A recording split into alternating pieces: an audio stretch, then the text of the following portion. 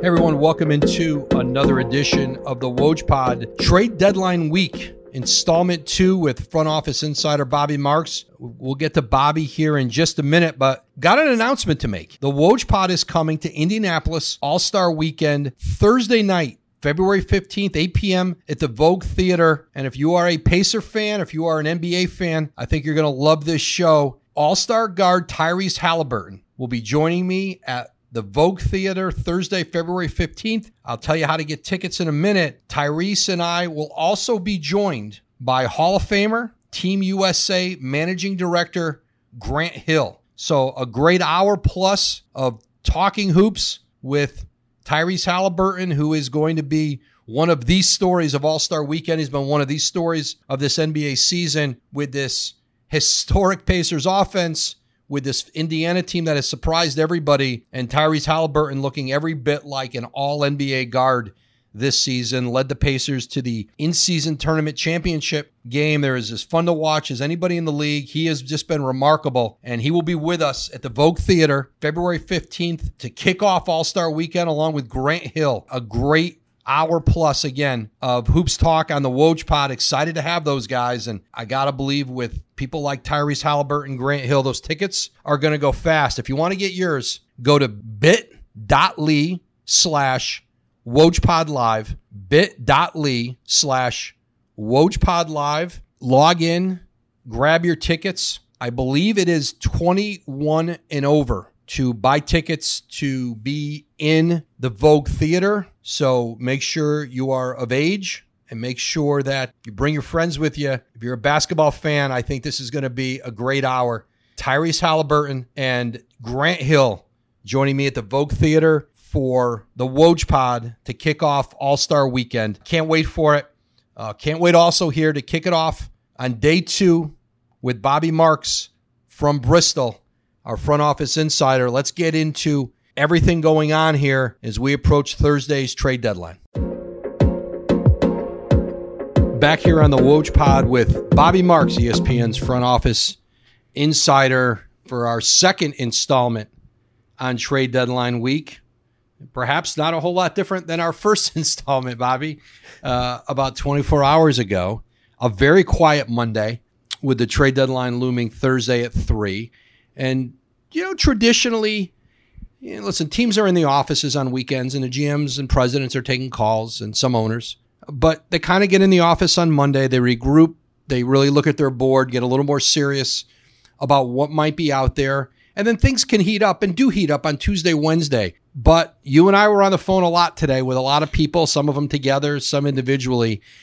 I can't quite remember in recent years as many teams and people who I think we thought would be active and probably still will be active, who were asking us, like, am I missing something? Like, is there something going on without me? Because I don't have really anything going on. I don't have real offers. It was an interesting Monday, and it does speak to, Bobby, I think, that there's a bit of a log jam. There's a bit of a sense around, I would almost say, is this all there is? Like, I think a lot of GMs who want to get better, and some have the assets to do it, some don't necessarily have as many.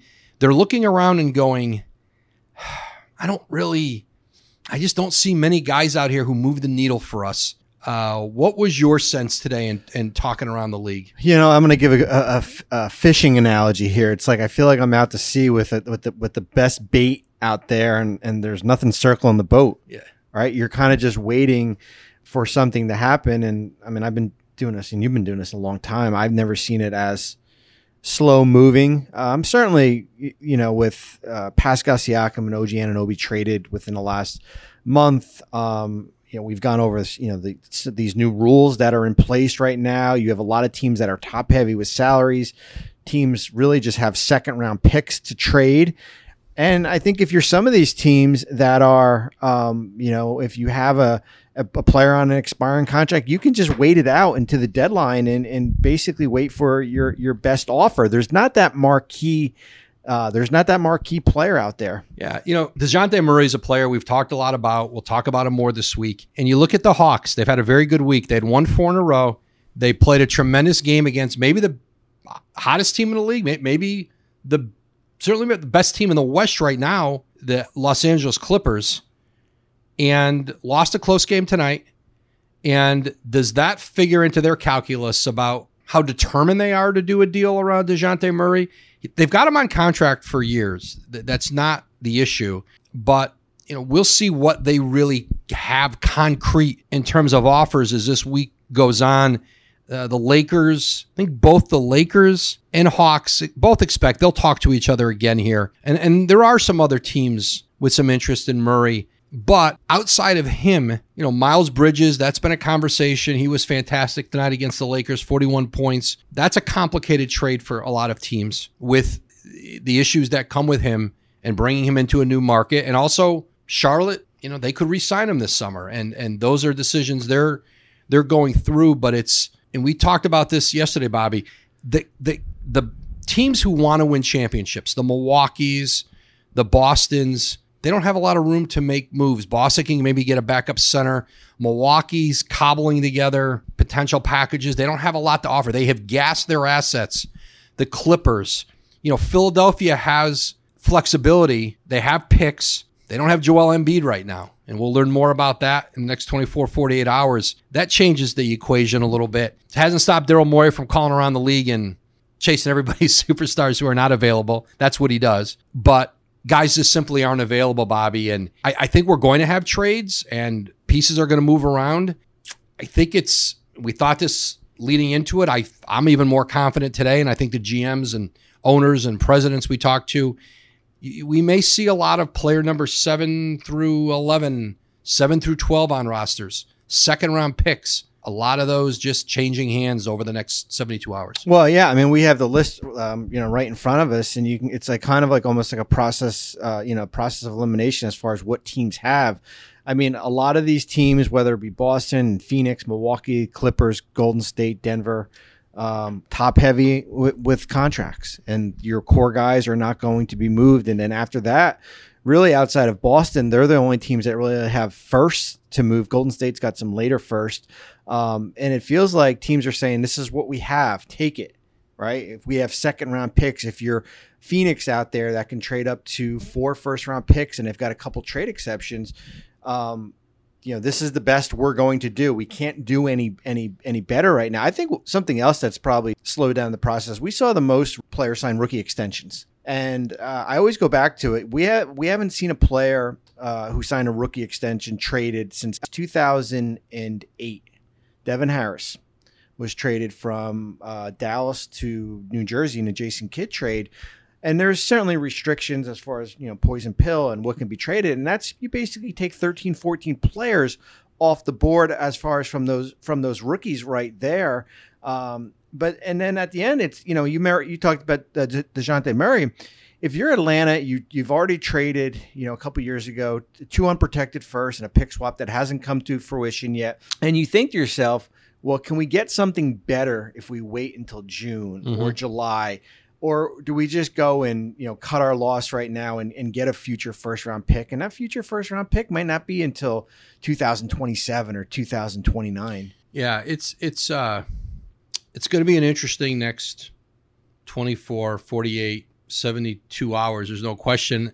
I think that, even teams, what I'm going to be really interested in are the teams like in Oklahoma City, who, if they really want somebody out there, if there's somebody they think fits their timeline, fits their needs, they can go get, if Sam Presti really wanted Alex Caruso, he can go get him.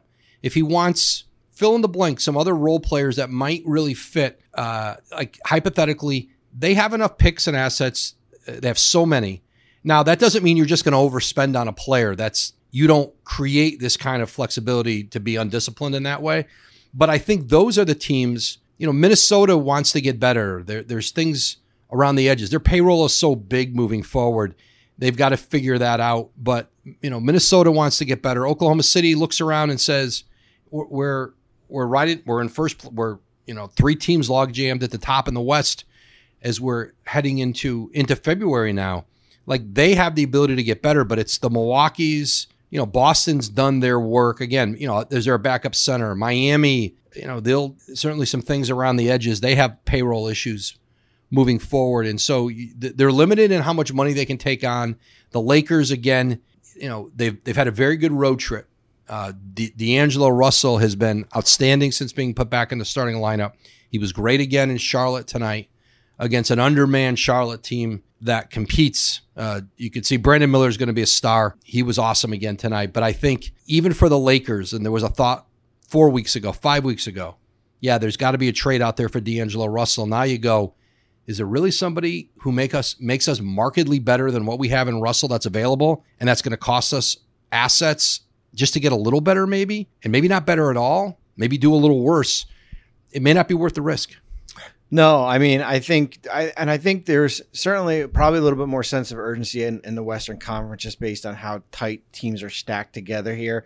Where in the East, if you're, there's a little more breathing room. Certainly, we'll see what happens with Philadelphia. But if you mentioned Oklahoma City, New York's in the same boat.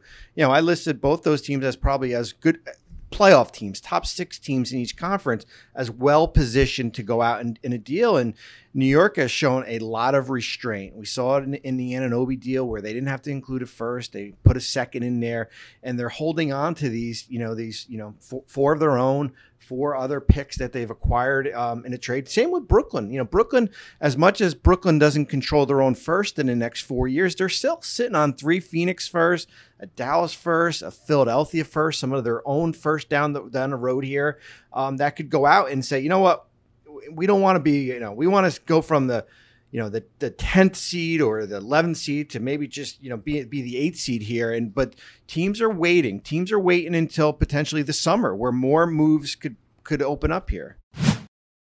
You can now stream the most MLB games on DirecTV without a satellite dish. Yes, catch the clutch hits, strikeouts, grand slams, web gems with nothing on your roof.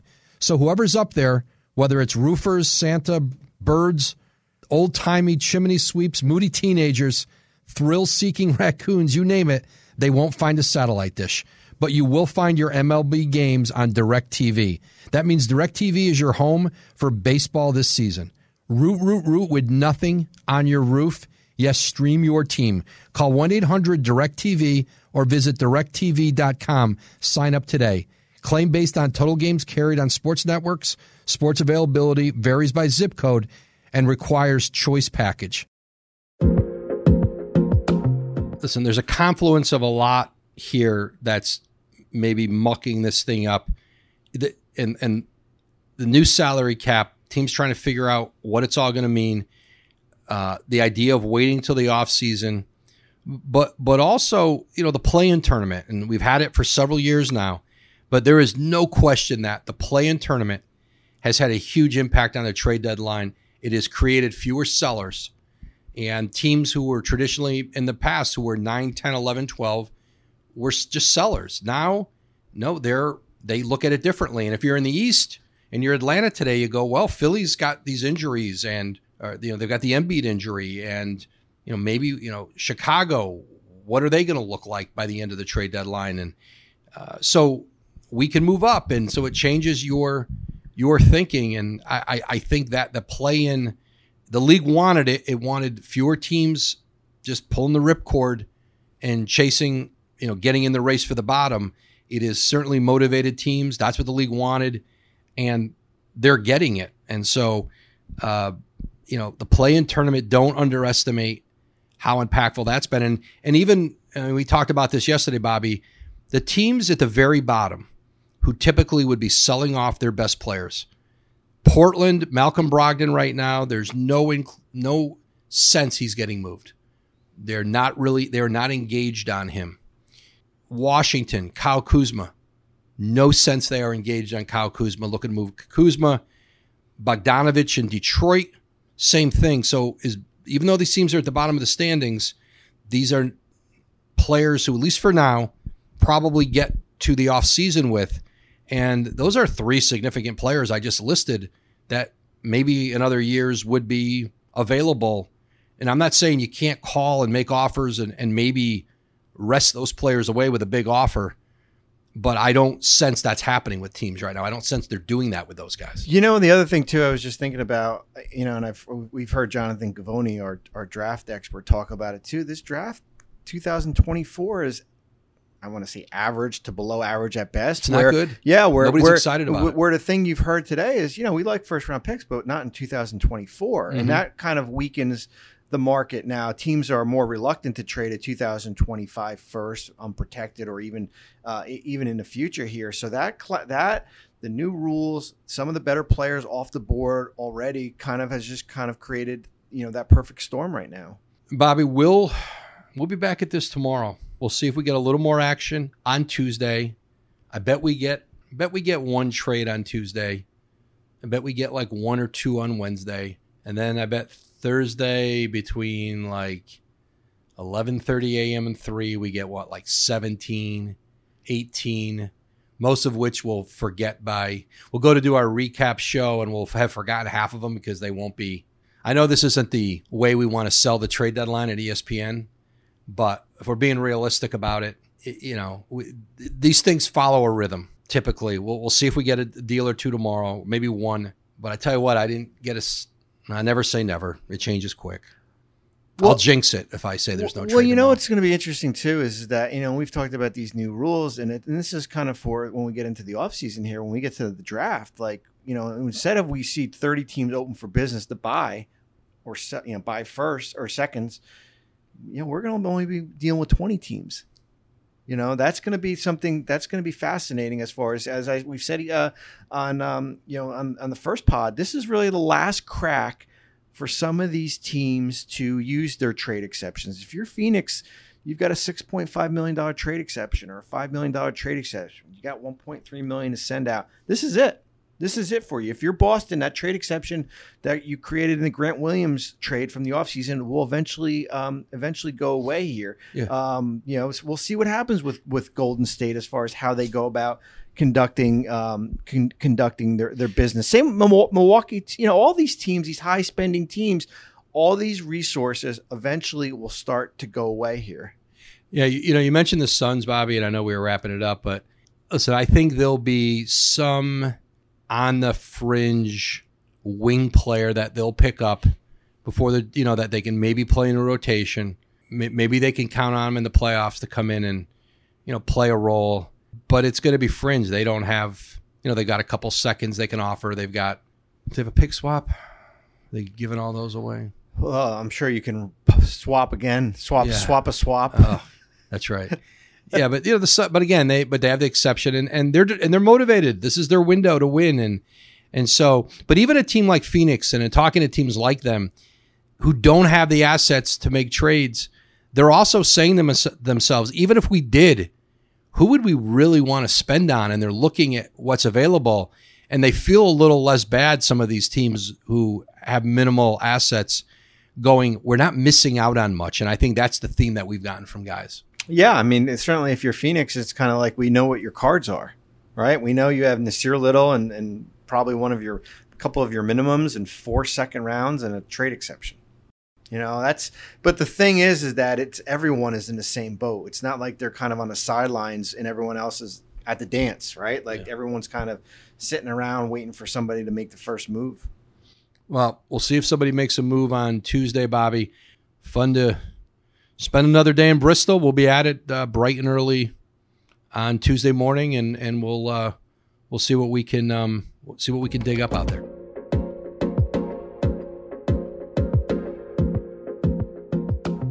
Thanks for listening to this episode of the Woj Pod. A big thank you, of course, to my guest, Bobby Marks, ESPN's front office insider. Be sure to listen to new and archived episodes of the Woj Pod wherever you get your podcasts.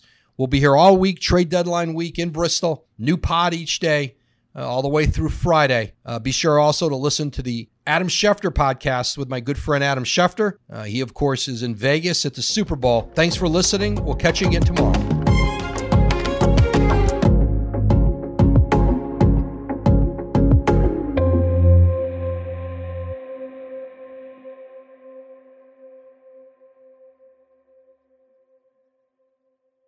And now, 2 pigeons bemoaning the fact you can stream DirecTV satellite-free. You see this? A family watching baseball on DirecTV with no satellite dish in sight. Let's heckle them. You call that changing the channel? Choke up on the remote, buddy. I hope getting all these games on DirecTV makes up for your mother not pre-chewing your sunflower seeds. DirecTV has the most MLB games. Call 1-800-DirecTV. Claim based on total games carried on sports networks. Sports availability varies by zip code and requires choice package. Terms and restrictions apply.